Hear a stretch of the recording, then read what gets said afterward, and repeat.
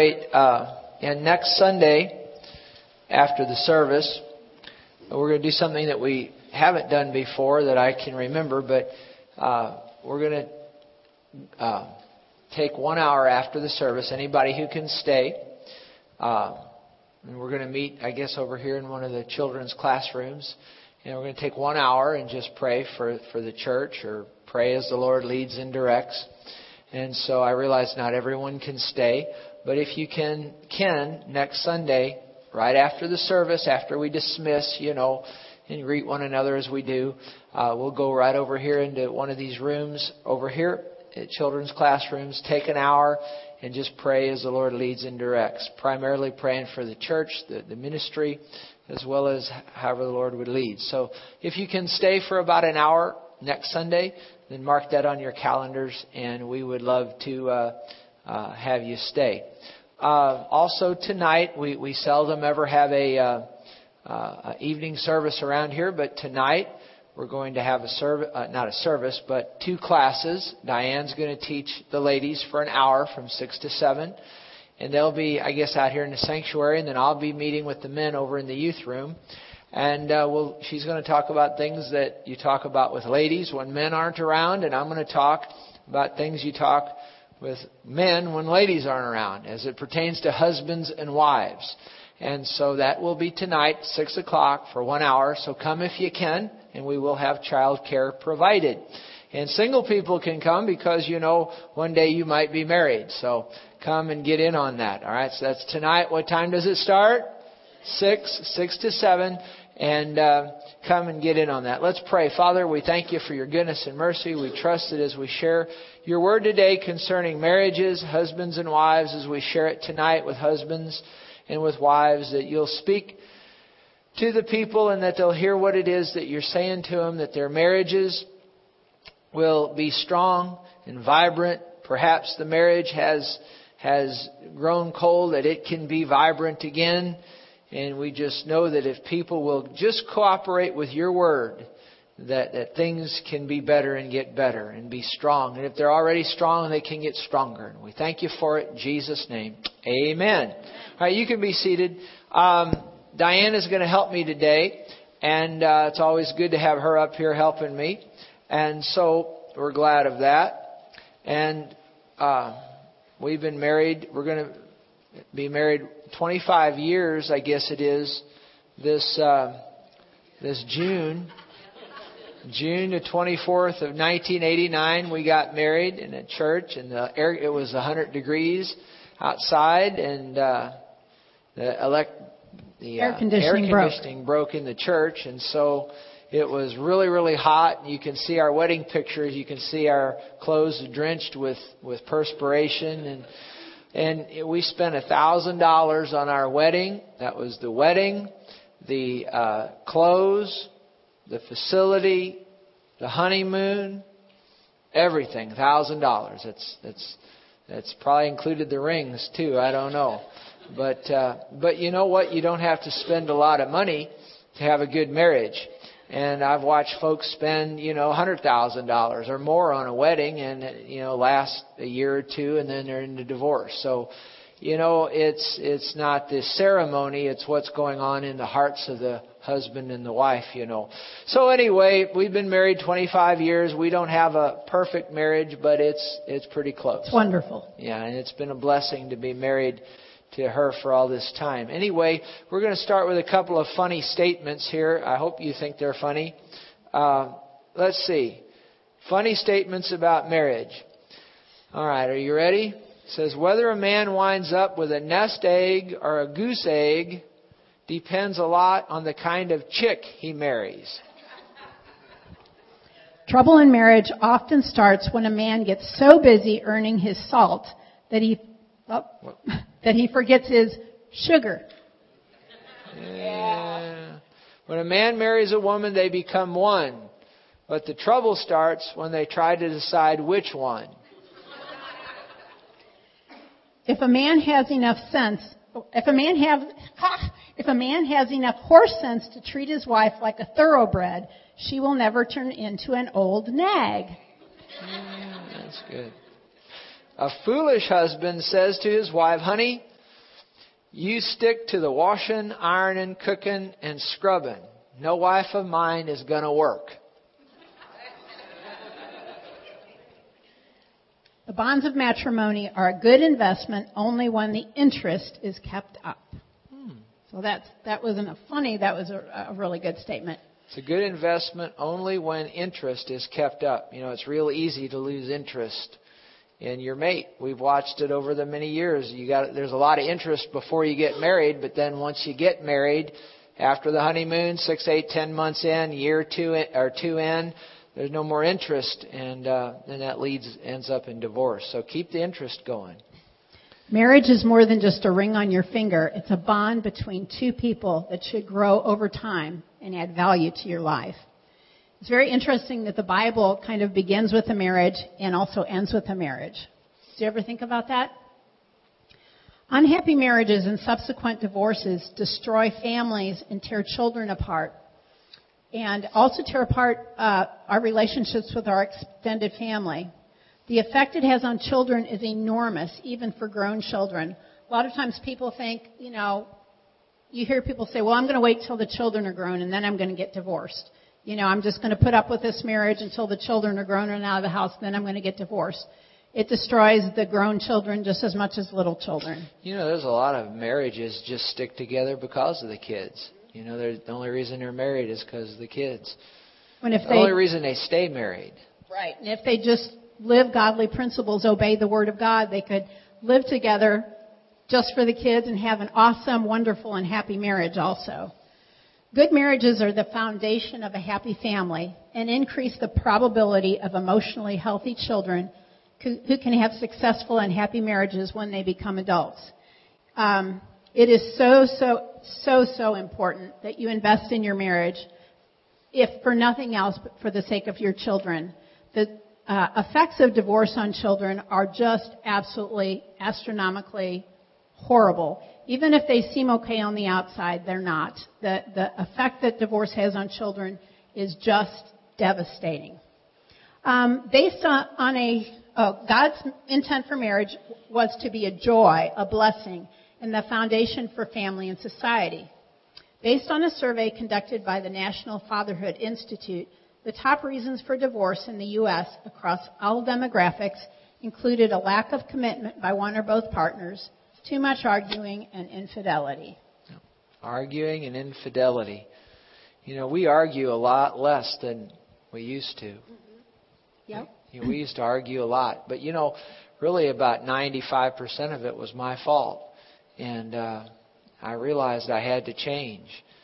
And we changed. I changed. It's been a lot better, hasn't it? Yes. Yeah.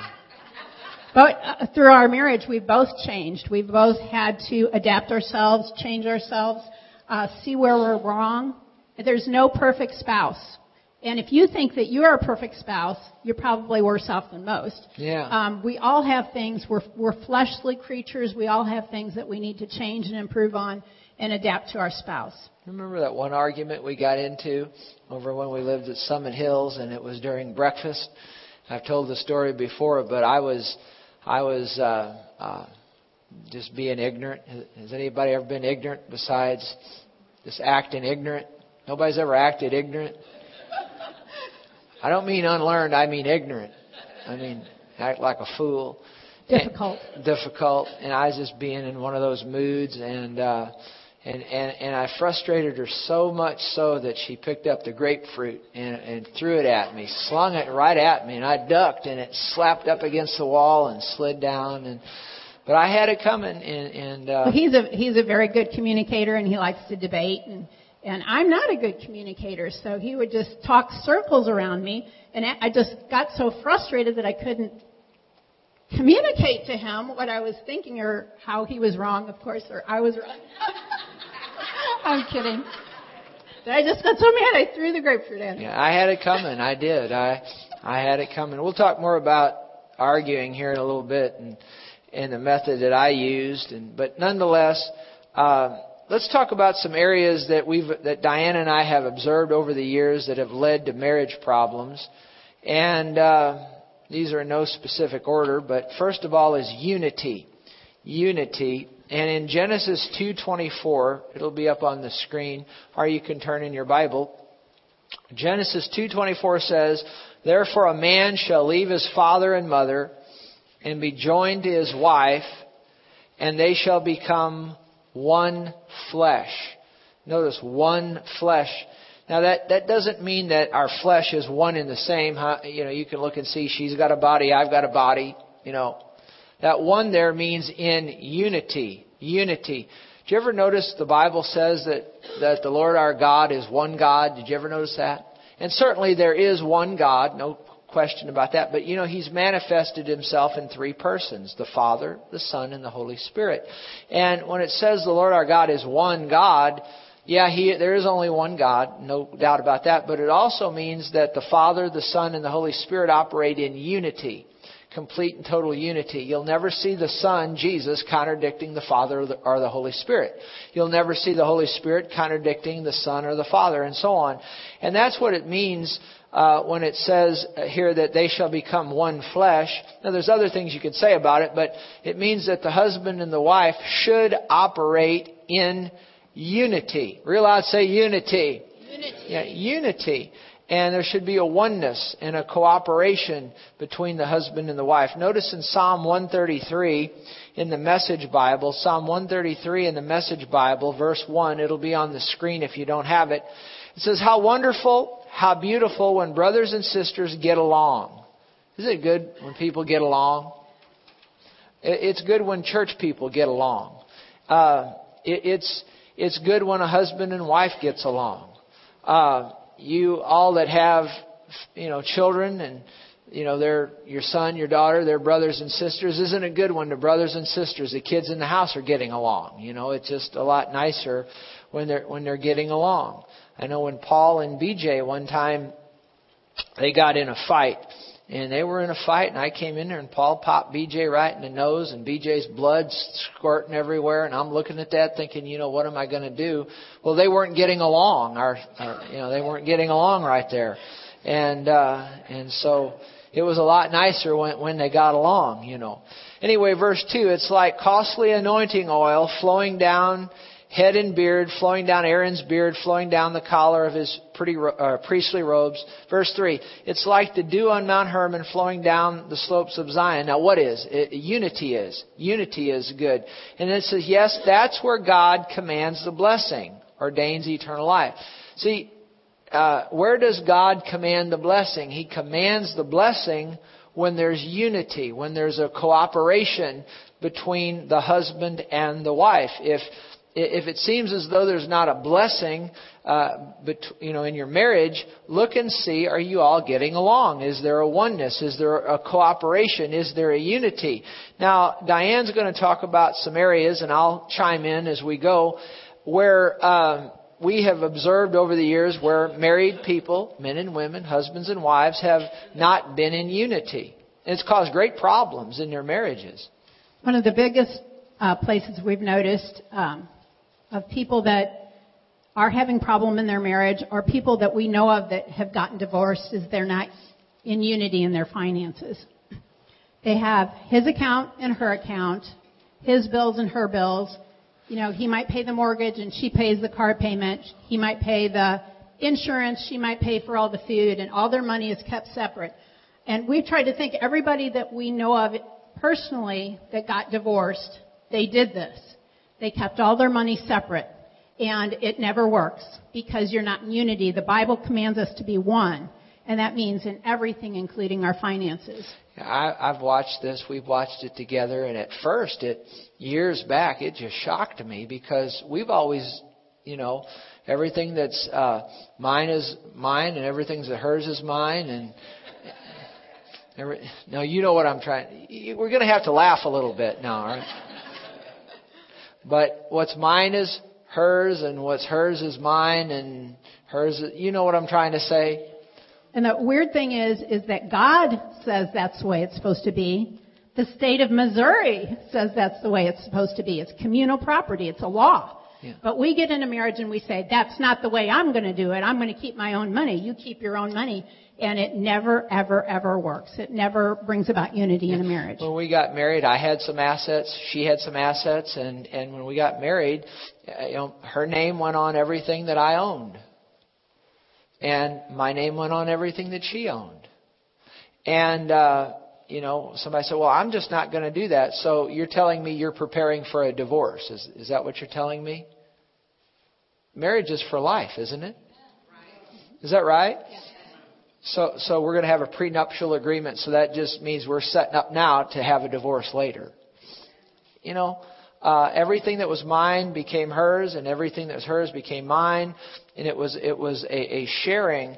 And when I first saw this years ago, where people had their separate finances, it shocked me. I thought, this is really weird that somebody would do this. But over the many years now of pastoring, we've seen this again and again and again, where he keeps his money, she keeps her money, and they have separate checking accounts, and he doesn't know what's going on in her money, and she doesn't know what's going on in his money, and I've never seen one of them yet, not one of them yet, that's worked out. It's either turmoil, continuous turmoil, or it winds up in divorce eventually, and so that's something I would advise you, that if you're running your money separate, take a look at that and get that money in unity. I know with us, I've always been kind of a math person and that sort of thing. I've always overseen the money. But then we sit down. Are you welcome to go look at it anytime you want? Of course. Yeah. And then we sit down about once a quarter, and I go over it with you and look at the bank statements and whatnot. And so that's the way we've done it. But we're one in finances. And when you're working together, you won't have this, well, he's supposed to pay the mortgage and he got laid off and now he's not paying the mortgage. It divides it. You're not working together to get your bills paid. It becomes a point of contention. Oh, yeah. And it just really is a setup for just a total and complete mess. And I know sometimes we've seen where the woman, at some point, she's saving her money up and just has it there just in case she needs to, get it filed for divorce. And we need to run the money together, don't we? Yeah. Yes, definitely. Yeah. Another place that we need to have unity in our marriage is in vision. What I mean by that is what we're going to be doing with our life, where we're going, what do we see out in our future and how are we going to work toward it? Like, have the same vision of, we're going to buy a house when we have kids and we're going to stay in that house, or we're going to buy a house and when the kids are 10, we're going to move to a different house, or we want our kids to go to this school district, or we want to, end up paying our house off, when we've been in it 15 years, or we want to go on a vacation to such and such a place every year. Just that you have the same goals, the same thing that you're thinking about. And, when you first look at this in your vision, you're not going to agree because you're two different people. But you need to work those things together and work out where together you would like to go in a marriage. Another way we need to be unified is spiritually. We need a spiritual union in our marriage. We need to be one in seeking the Lord and have that same desire to please Him. And this is a really, really, really, really big one. We need to be one in front of our children. If we're not one in front of our children, the children will know it. They're smart. They're cunning. They can work a parent against a parent very, very easily. Very, very easily. And if you're not one, if you're not in union, and if you haven't communicated ahead of time what your boundaries are for your children and what your desires are from them, it's impossible to be in unity. And I don't know if we're going to say it later, so I'll say it here in case we forget. But do you know how many? I mean, we have seen this again and again, where primarily I've seen it with the wife, the woman, and I've had them tell me, look me right in the eye, and tell me that they love their children more than their husband. I've had probably better than half a dozen people tell me that. I love my children far more than I love my husband. There's something really bad wrong there. Did you know that? I said, did you know that? I mean, there's something really, really bad wrong there, because God, the way He set it up, He has to be first. God first. And then next is your spouse. Your spouse has to be a higher priority than your children. Then after your spouse, then your children. Did you hear what I just said? You know, and then you can get on talk about it past that. But and I'm talking now in a normal, typical family. I'm not, if there's been a divorce and abuse, and I mean, there's exceptions to these things, understand. But I've already had it where I've seen better than half a dozen of them where they were married, they were living in the same house, and as you looked at it, everything seemed to be fine. But I've had them, look, the wife usually will tell me, she'll say, I love my children far more than I love my husband. And, that's something you need to take a look at if that's the case. Wouldn't you agree? Absolutely. Yeah. It's very, very important. Very, very important. The next one you might think is kind of weird, but it's very important in unity that you sleep in the same bed. Now, there's instances, maybe the wife, when she goes to sleep at night, maybe she kicks really bad all night or something, There are, different people when they go to sleep, they do different things. Some people might sleepwalk or whatever. But for the most part, unless there's some kind of physical problem, you need to sleep in the same bed. And we've seen this over and over again in people that are getting divorced, having horrible difficulties in their marriage. You ask them, do you sleep together at night?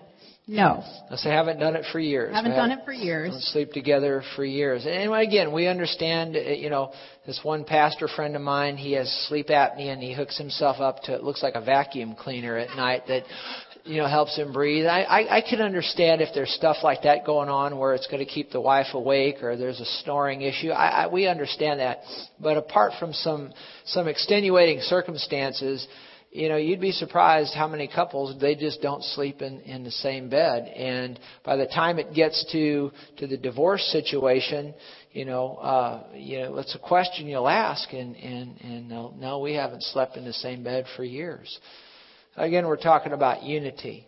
And it usually happens because they don't like each other anymore. And they don't like each other anymore because they have all these things that have built up over the years that they have resentments, unforgiveness, anger about, and then they just don't like each other anymore. So don't let your marriage get to that point. Then another thing that we think is really important is, for the most part, that you go on vacation together. There's lots of times where the guy goes hunting or on a golf trip, or the girl goes, to wherever with the girls for a while. And that's fine. Those are really normal, healthy things to do. But if every year you vacation separately, it's just not healthy. We know people that, the guy will buy a cabin in the country because as soon as the weekend hits, he's got to get out of town because he doesn't want to spend the weekend with his wife. She can't stand to spend the weekend with his wife. That is not spending your vacation time together or your off time together. That's getting away from the spouse that irritates you. And that guy that you're talking about doesn't go here to the church. We try our best to use examples of folks that, that don't go here. Maybe they went here at one time, but I know he told me, he said, Terry, I got back from the cabin, and he said, I was down at the cabin for a month, and he said, for a month I didn't do anything wrong, but I've been home 10 minutes with my wife, and I've done 7 things wrong already. Ooh. Maybe. Did you get that? So you know why he goes to the cabin. He doesn't have to listen to somebody telling him he's wrong all the time. And I know that situation very well. And, that situation with this couple we're thinking about, that, of course, they run their money separate, and he saves his money and she spends it, as fast as it comes in. We'll talk about that a little bit more in a moment too. But they don't run their money together. They've run it separately for years. And the children are more important to her. Children are more important to her. And by your own admission. Yeah. And he told me, he said, in that case, he said, I had to get the cabin down at the lake or wherever it is. He said, or we're going to wind up in divorce. And the only reason he doesn't get a divorce is because he knows if he does, she's going to get half of everything he saved over all these years. You understand what I'm saying? And so it's these are things that, and I talk with them about it, and it's, I know, but, we talked about that last week. I know, but, a lot of people know what they need to do, but they're not going to do it. Is that right? Yeah. So it's just, why don't you tell them about that other vacation deal? We know a family, and we saw the fella, and we said, "Where's your family?" He said, I don't know. I got up this morning, and they were just gone.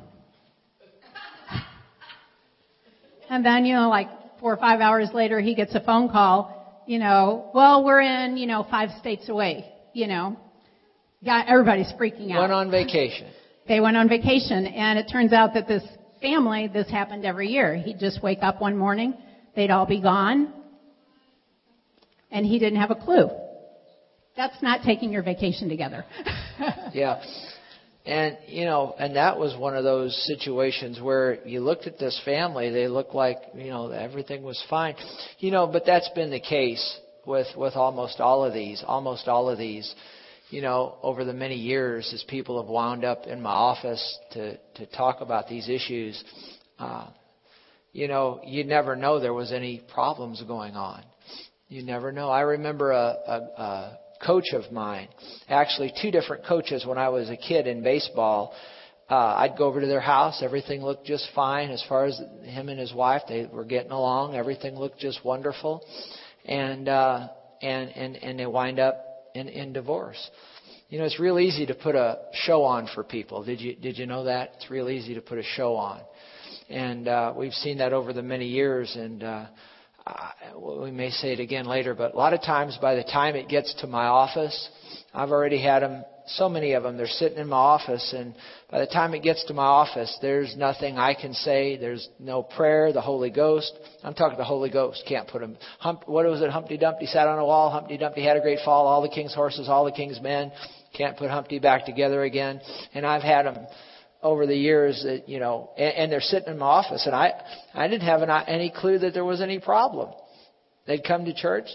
Everything was just fine. It looked like the happiest couple, but you find out that, they're going to wind up in divorce. And I've had them sit there. There's nothing I could say. There's no prayer. There's nothing God could do because they're not going to cooperate. Things have just gotten too far. But that is pretty bizarre to wake up and your family's gone. Where are they at? Well, I've been trying to call them. They don't respond. And then 5 hours later, they went on vacation. Isn't that something? And it's interesting. In that situation, the husband allowed it to go on and on and on and on. He never put his foot down. Just allowed that to happen. And then one day he woke up, as I understand it, and they not only left on vacation, they left for good. His family. Might have been good for him to put his foot down somewhere along the way. Is that right? The husband should be the head of the household, and we'll talk about this more tonight with the men and the women. But in that situation, the man, I'm not talking about being dictatorial. A husband should not be dictatorial. You understand? He shouldn't run things like an army boot camp. You understand that? But he should be in charge, and he should be working with his wife. Have I ever been a dictator? Never. We've always worked together, and we've talked things through, and in the few events where, things were, basically one real smart guy told me this years ago. He said between a husband and a wife, this authority thing that the man has really just comes down to breaking the ties. Breaking the ties is, what I mean? Is there like when a score in a ball game is tied, you got to break the tie. Is that right? And so my job is we talk things through. We'll talk about this in communication. We talk things through, and over the many years, I've only had to break the tie. Maybe just a couple of times. Yeah, because we were discussing an issue and we couldn't really agree totally, and we were kind of tied on it. She wanted to go one way and I wanted to go the other. And at that point, I had to break the tie and have to say, okay, we're going to go this way. That's not a fun place to be in. It's a responsibility. And what if something goes wrong? Then I'm responsible. But that's a part of what a husband plays. Is real loud, say responsibility. It's not a dictatorial thing. It's a responsibility.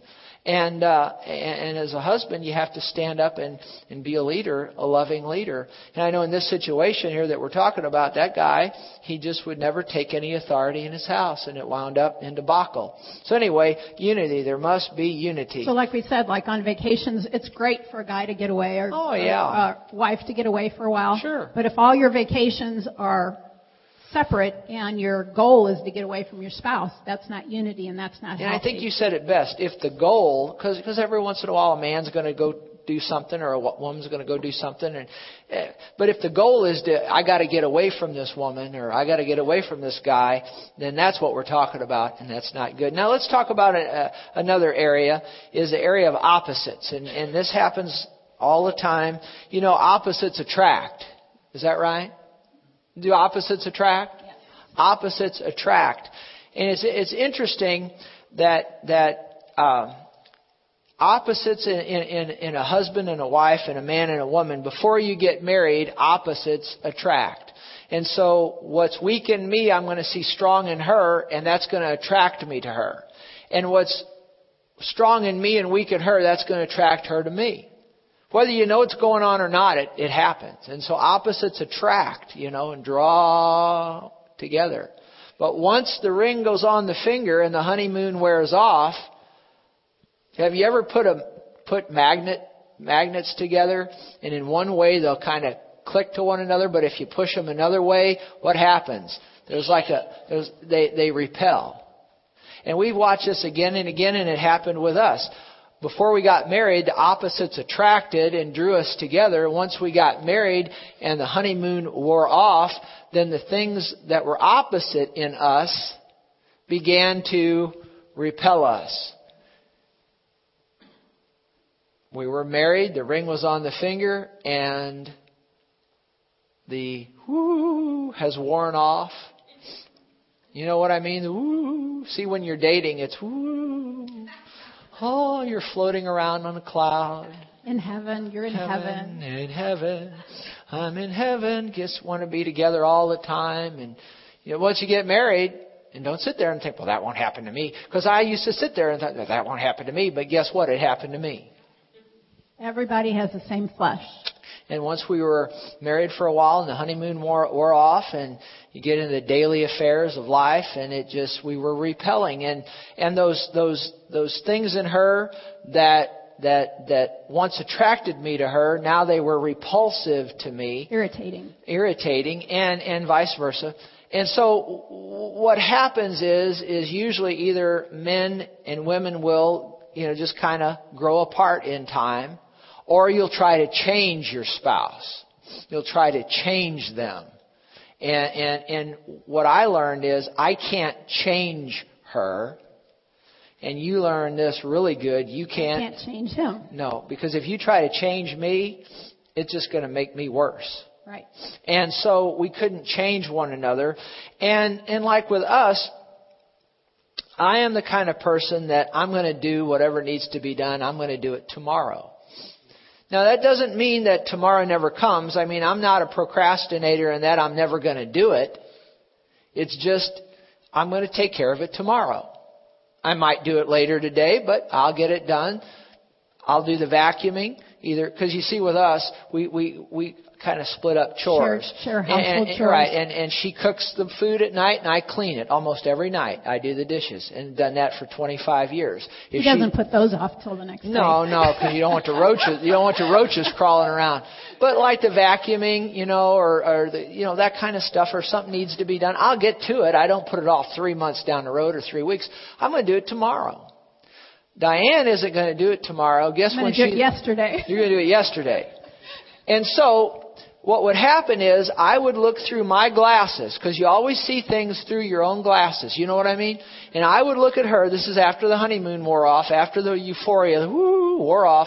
I'm looking at her through my glasses, and I see a slave driver. And she's looking at me through her glasses, and she sees a lazy. Well, she's not a slave driver, and I'm not lazy. It's just we're looking at things from our own perspective. where I really had the worst case of this was when we came back from from going to Bible school, and we were back for about 2 weeks, and the house needed to be painted. And okay, so we're going to paint the house. And so I remember that one morning the alarm went off. It was summertime. It went off about 5 o'clock. And she said, I think he's exaggerating. She said, go paint the house. And so I said, I'll do it. And I was going to do it, but I get out there maybe about 9 o'clock. Well, no, in her mind, you don't wait till 9. You get out there when the sun comes up. And so I remember laying there, and the snooze thing went off or something, and I wasn't getting up quick enough. So she put her feet over on me, and she pushed me out onto the floor. Well, what do I see? I see slave driver. I know another time, this was before we got married, actually. I had cut the grass. I'd worked all day doing something, and now it's like about 2:30 in the afternoon, and I remember I laid down on the floor. And she comes over and she looks at me. And I look up at her and I said, "What?" And she says, "It's only 2:30. We don't take naps at 2:30.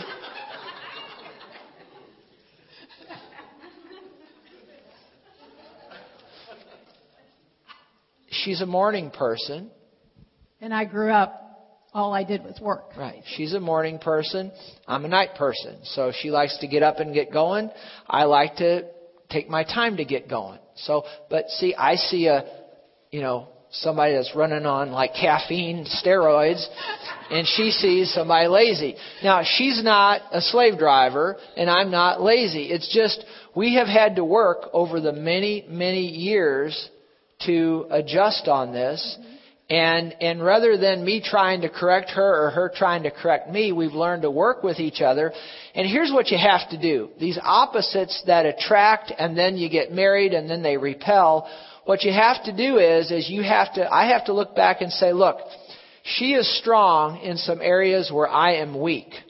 Rather than letting that be a point of contention, why don't I use those strengths to our advantage? Can you say amen? Amen. And then has to look at me and say, where she's weak, I'm strong. And then rather than trying to correct me or change me, why don't we just admit, hey, I'm strong in some things, I'm weak in some things. Let's come together and work together. And together we're one, and together we're better. Is that right? That's right. You all get what we're trying to say? I could say it again and again, but I think you get it. See, I'm a talker. She's more of a quiet person. And when we first got married, have you ever tried to talk to somebody on the phone, especially when they're not much of a talker? Huh? Does that drive you crazy? Hello? How you doing? Fine. How you doing? Fine. So what's going on? Nothing. So what do you want to do today? I don't care. So I was brought up that you don't speak unless you're spoken to. And the parents did all the talking, and the children sat there and did all the listening. Plus, I think I was born with a quiet personality. Yeah, and I grew up doing all the talking, and it's like, she might have said to me one day, I don't feel much like talking today. And I said, fine, you don't have to do any talking. All you got to do is the listening. But we've just been that way. And so we've had to work on it over the years. I've had to quiet my mouth down some and not talk so much. And I've had to learn how to talk. Yeah. Express myself. Right. And we could go on and on with this. Here's another example of a spender and a saver. It's like that couple we talked about a moment ago. She's a spender, and the man is a saver, the guy with the cabin at the lake. And it's caused a real problem because, there's a balance. Realize, say balance. There's going to be a balance, And, but she spends it as quick as it comes in, and he saves it. And so, there's nothing wrong with saving. You ought to save. Nothing wrong with spending. You ought to spend on what you need to spend it on. But you can get in the ditch on either side of the road. And a lot of these examples in our personalities are things that, when we realize them, we need to look at ourselves. Like, say, I spent too much money.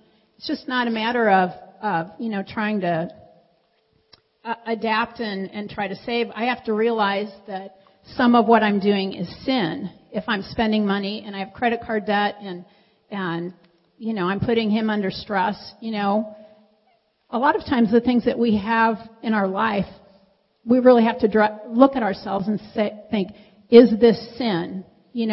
Pastor Terry just talked about missing the mark and talked about all kinds of sins that we can have in our life. And a lot of times we just think, oh, that's my personality, that's the way I am. But a lot of times they are sin. And we have to address those things to have a good marriage. Right. All right, let's talk about, I guess, the last thing here, a major area. We could go on forever with this topic of marriage, but we'll say more tonight, specifically for husbands and wives. Communication. There's really, really a skill to communicating properly. And it's something that we always have to work on. We have to learn it. We have to learn the right way to communicate to our spouse. And you just think about, as I go about my day, I'm in a school all the time learning how to communicate properly with my spouse. We like to a lot of times just say what comes to our head or how we feel. And a lot of times if we're angry, we lash out, we say things that we shouldn't say, or we want to correct our spouse or do things. And a lot of things we just have to learn. And we have to give ourselves and give our spouse time to learn those things. And by time, I don't mean 3 weeks. I mean years. It takes years to learn how to treat your spouse properly, how to say the right things, to know when is the right time to say something. So, when we're talking about changing and having a good marriage, it's not something that you have year 1 or year 5. These are things that you learn and develop and grow in every single year over and over and over again. The Bible has so much to teach us about communication. I encourage you to just read the book of Proverbs and just think about everything that is in the book of Proverbs that talks about communication. One example of these is in Proverbs 15. It says, a gentle answer turns away wrath. Boy, if we could just get that one sentence in our life, wow, what a difference it would make with our spouse. A gentle answer turns away wrath, but a harsh word stirs up anger. If we could just incorporate that in our lives, that would make a tremendous difference. And there's lots of things that we need to be able to communicate in our marriage. And we need to be able to communicate how we feel. We need to communicate our hurts, our frustrations, our victories. Our spouse needs to be the first person we go to communicate those things. Some people communicate all these things with their children. Well, your dad just made me so upset, blah, blah, blah, blah.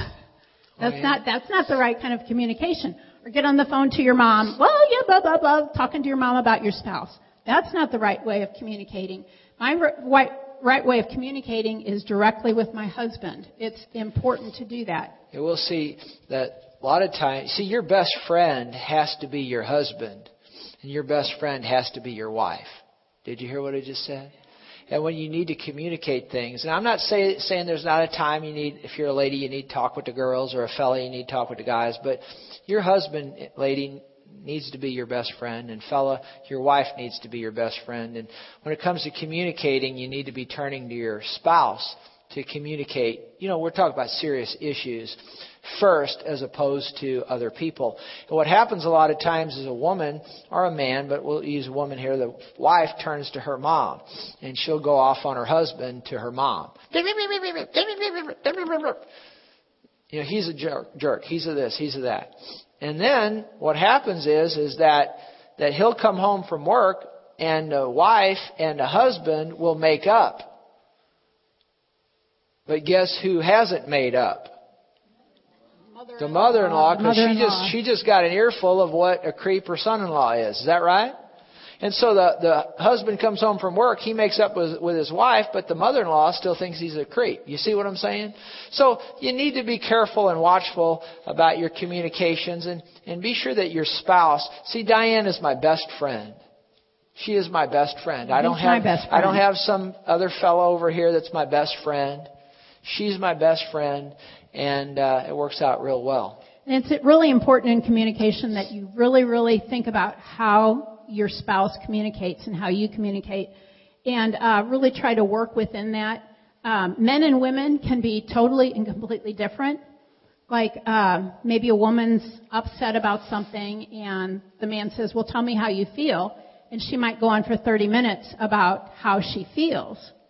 Because women are a lot of times a lot more verbal, a lot more talkative. Well, what a man does is he is going to, in his mind, he's going to try to figure out how to fix it. And she'll get done and he'll say, well, let's do this and we can fix it. And all she wanted was for him to say, oh, I understand, honey, it's okay. Instead of she didn't want it fixed, she just wanted somebody to talk to.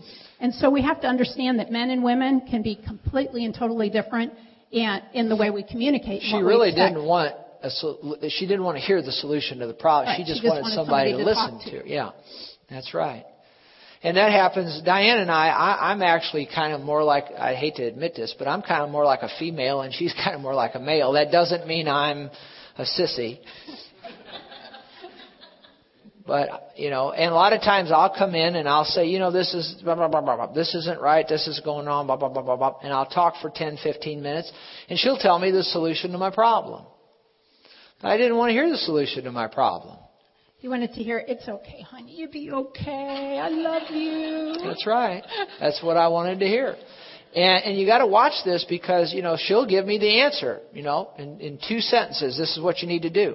But I didn't want to hear I really knew what I needed to do. I just needed somebody to talk to. And usually it's the woman's role that does the talking and the man solves it. But in our case, I do the talking and she solves it, and I just need somebody to listen to me. Another area that's very important to communicate about is finances. We've kind of already talked about that, but you have to know what your budget is. You have to know how you're going to spend your money. You can't come home and say, I just bought an iPad. We've known people that they've come home with a new car. Honey, I just bought a car. You have to communicate about these things ahead of time, and depending on your individual situation, it might be okay for you to go out and buy a shirt or a new dress or something like that, but it's not okay to buy an iPad. You have to decide those within your own marriage, what is best for you. Another thing that's really important to communicate about is about your personal schedules and calendars. You'd be surprised how many married couples don't know what the other couple has planned for the week. What we do a lot of times at the beginning of the week, we just say, well, what's going on this week? And we talk about it. But there's lots and lots and lots of married couples that don't have a clue what the other person is doing.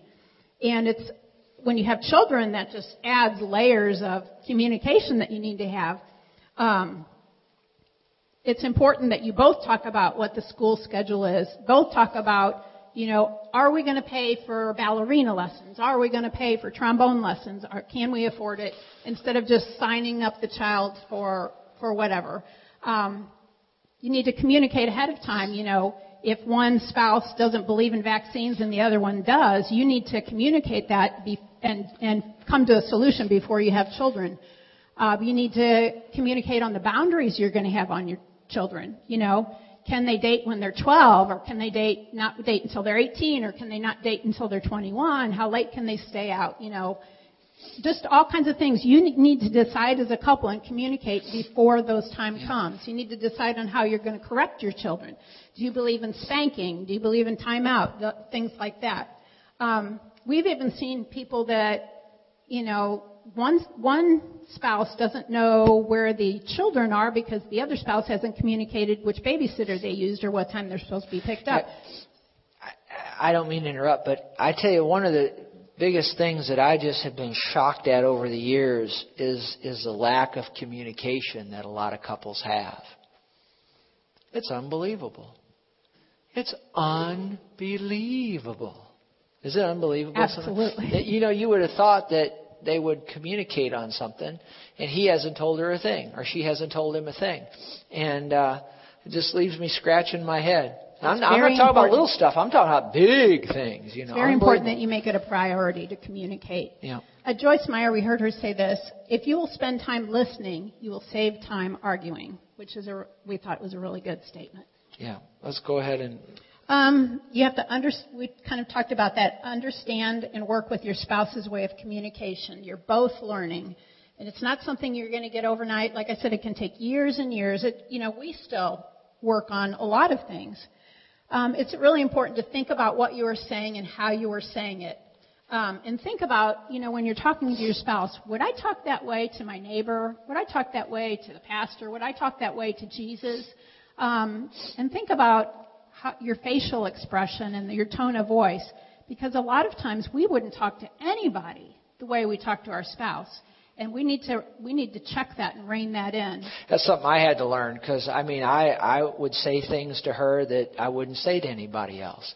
I think one reason I did it is because I knew she was going to love me no matter what. And there's things that I wouldn't say to this person or that person or another person because I figured I might lose them as a friend or whatever, but I knew that she would stick with me no matter what. So I found myself saying things to her, angrily or whatever, an angry way that I wouldn't say to other people. And I had to change on that. And I wasn't ever around anybody when I was growing up that had good communication skills. My stepmother was a yeller.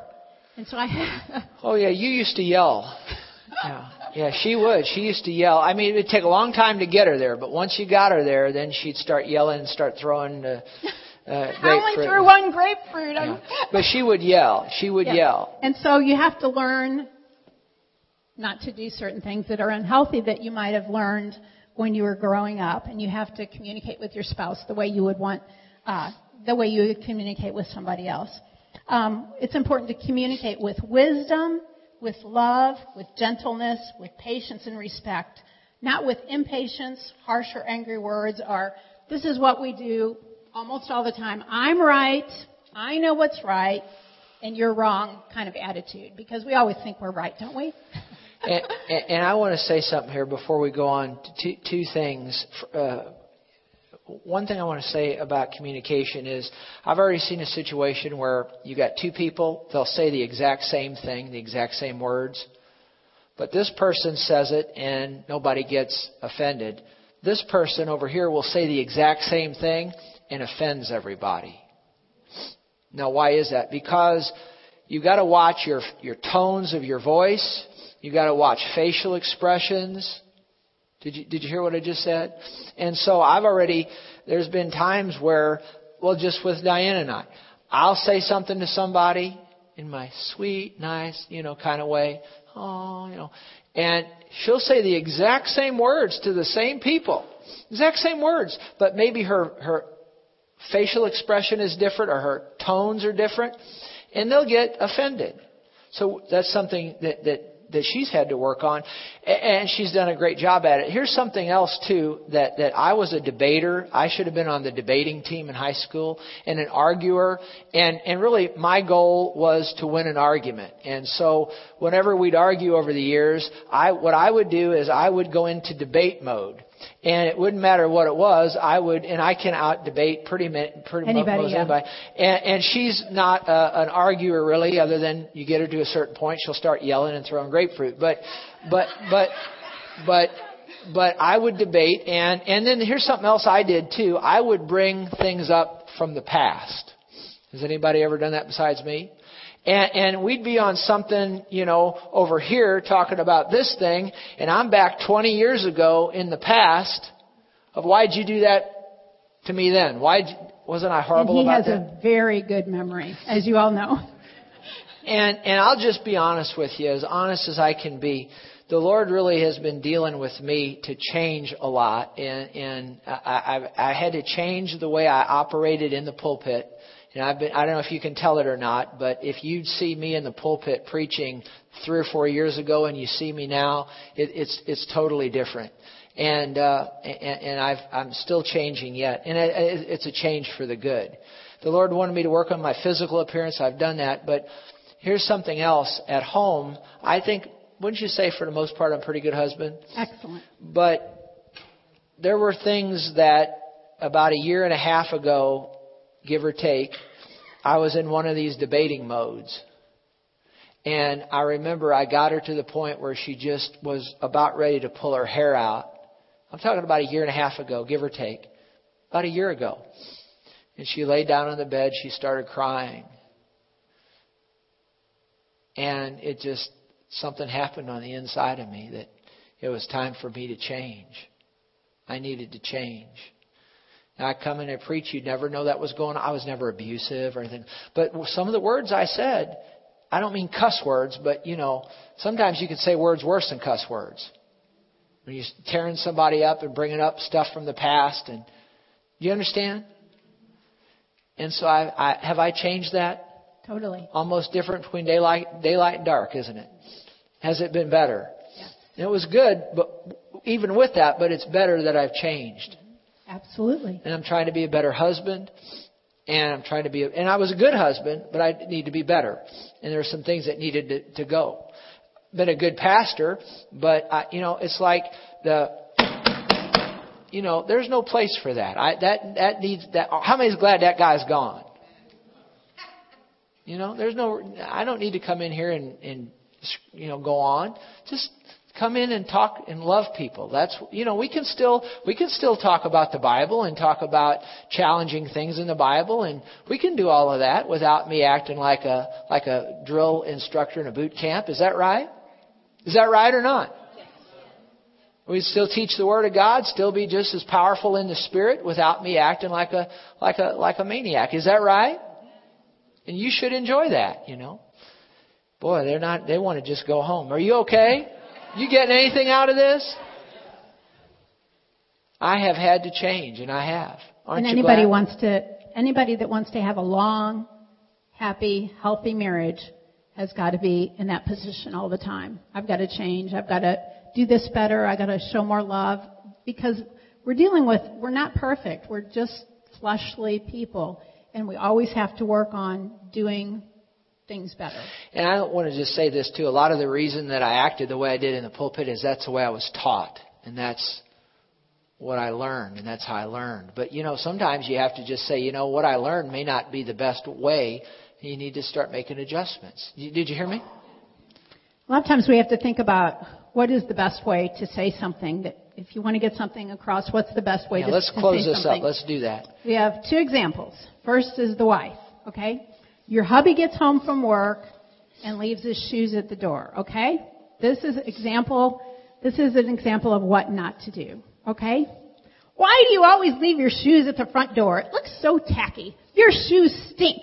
You are so lazy. Okay, that was a bad one.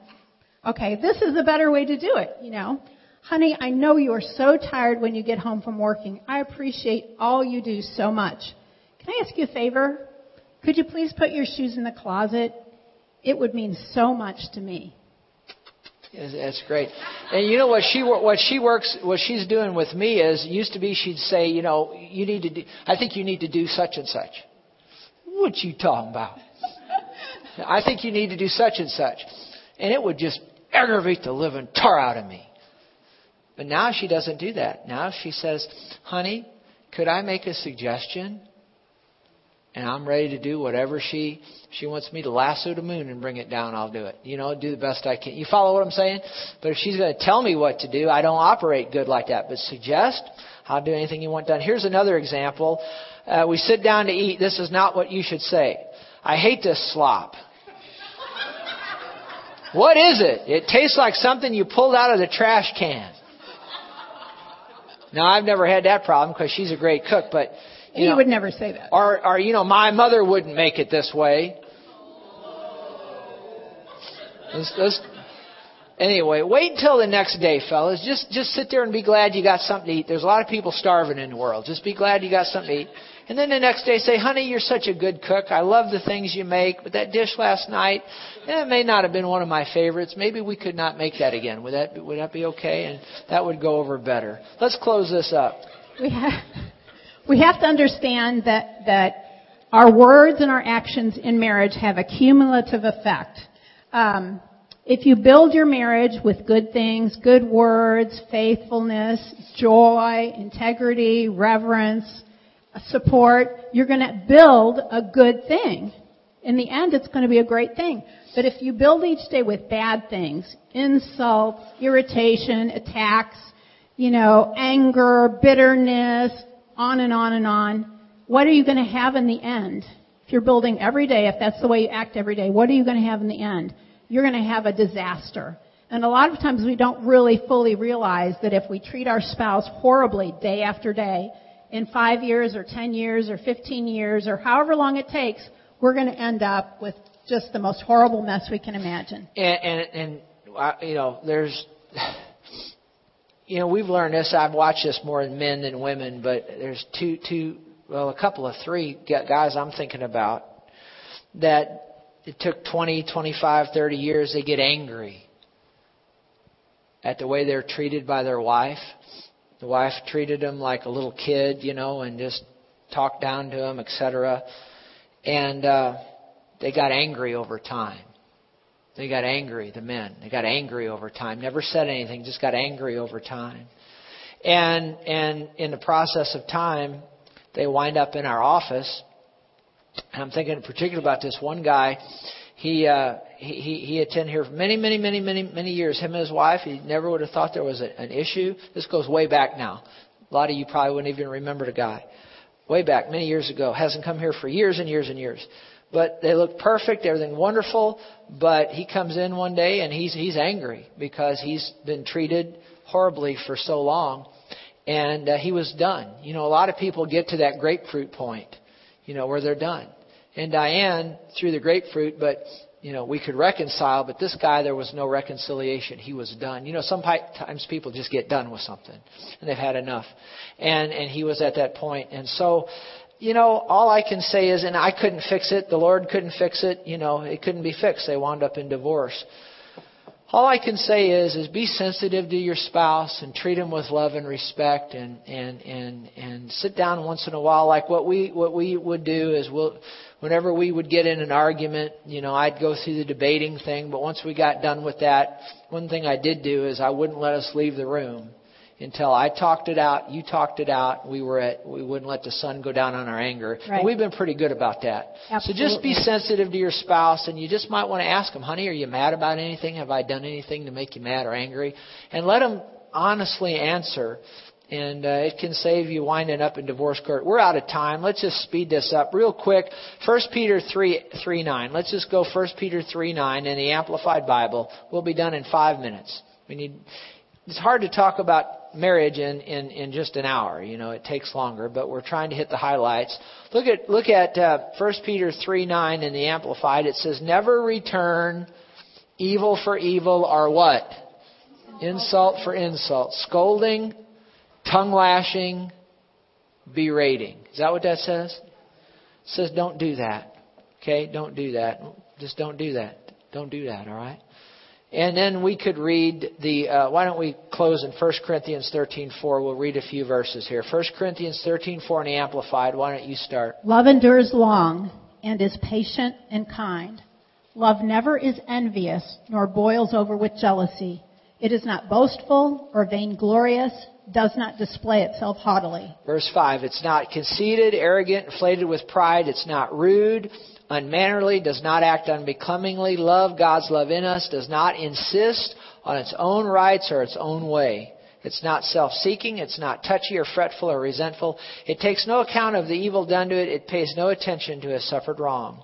It does not rejoice at injustice and unrighteousness, but rejoices when right and truth prevail. Love bears up under anything and everything that comes. It is ever ready to believe the best of every person. Its hopes are fatalist under all circumstances. It endures everything without weakening. And then just want to remind you of the parable that Jesus told in Matthew 7. He talks about the wise and foolish builder. And make sure that you're building wisely in your marriage. Talks about, in the end, the foolish builder, which in marriage would be someone who is doing all those things we said not to do. And in the end, their house is going to crumble and fall and be torn apart by the waves. But if you're building every day, every moment of every day, every year, every decade, good and loving and wonderful things into your marriage, you're going to end up with a house that'll stand and a house that you can enjoy. Yeah. And Jesus said, to him who has, more will be given. Remember him saying that? And to him who has not, it'll be taken away even what he has. What he meant by that was this. I'm convinced of it. Diane and I have a good marriage. It's one of the best I've seen. It's not perfect, but it's one of the best I've seen. We have that marriage because we work at it. we listen to the Word of God. We do the best we can what the Word says, and we work at it. When there's information to be had, we listen to it. We don't just hear it. There's a difference between hearing and listening. You can hear something, but if you don't listen, that means you're going to take it to heart and do it, you see. And so we have a good marriage, but it's gotten stronger over all these years. Why? Because we have something good, but we continue to build on it. But there's a lot of people don't have a good marriage, and they know they don't have a good marriage.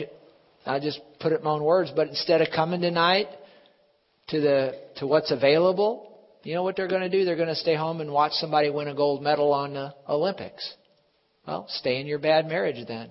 Would you rather watch somebody win a gold medal on television, or would you rather come and find out how to have a stronger marriage and have a gold medal in your marriage? I think a gold medal in your marriage would be better. But the thing that we watch this over many years, that other things are always more important to folks. And then you wonder why. I remember years ago I taught a class at another church on finances. And the people that came were the people who already had they're already good in finances. They already knew how to balance a checkbook, and their finances were running good. But they came to the class, they wanted to learn more. They already had, and what they had, they increased upon. The people who didn't come were the people who really needed to be there. Did you hear what I just said? And so they never did learn how to balance their checkbook, and they're still just as broke today as they've ever been. You see what I'm saying? And I'm not trying to pressure you into coming tonight, but what I am trying to do is, to him who has, more will be given. Because usually the people that have, they've done something to get what they have, and they're going to try to increase it, And then those that don't have, there's usually a reason why they don't have. And there's a reason why they stay in the same mess they're in. It's because they never get to the point where they say, like in my case, I'm tired of weighing 230 pounds looking like I did. I've got to change it. Realize, say change it. Change it. So you got to change it. At some point you got to step up and say, I'm going to do what I got to do here. I'm going to sacrifice whatever I got to sacrifice. I'm going to do what I have to do to be better, to do better, to get things going better. So take advantage. Come tonight if you can, and listen. Take to heart what we said here today. Don't just sit and hear it, but listen to it and apply it, act upon it. And I know there are some people that are going to listen to this, and you're going to say, well, you know what? Pastor Terry, I'll do everything that you said, but my spouse, he's a jughead. He's not going to do any of it. Or my wife, she's not going to do any of it. Well, listen, you can't really change them anyway. So all you can do is change yourself. Realize, say, change myself. You just change yourself. Work on yourself and just pray that God works on them. Are you okay? One of the biggest people that I know of is a person that can say, I'm wrong, I'm sorry, I'll change. That's hard to find in our society. But just think about that. I'm wrong, I'm sorry, I'll change. That's what we all need to do in our marriages, because we're dealing with ourselves. Yeah. All right, stand with us if you would. If you need to accept Jesus, you can do that up here in the front after we dismiss. Otherwise, just grab hands with your spouse and we'll just pray a general prayer and we'll be dismissed. Heavenly Father, we pray right now for all of the married couples that are here. And sir, we've said everything that we felt we needed to say. So much more could be said. We could spend years on this subject and not exhaust it. But we just hit a few things here this morning, Lord. We felt your direction. Some of the probably highlights, the most important things, that if people just worked on these things could get better. And marriages, whether it's here in this auditorium or over the internet, you're listening, we just pray right now that they'll not be just hearers of the word, but they'll be doers of the word.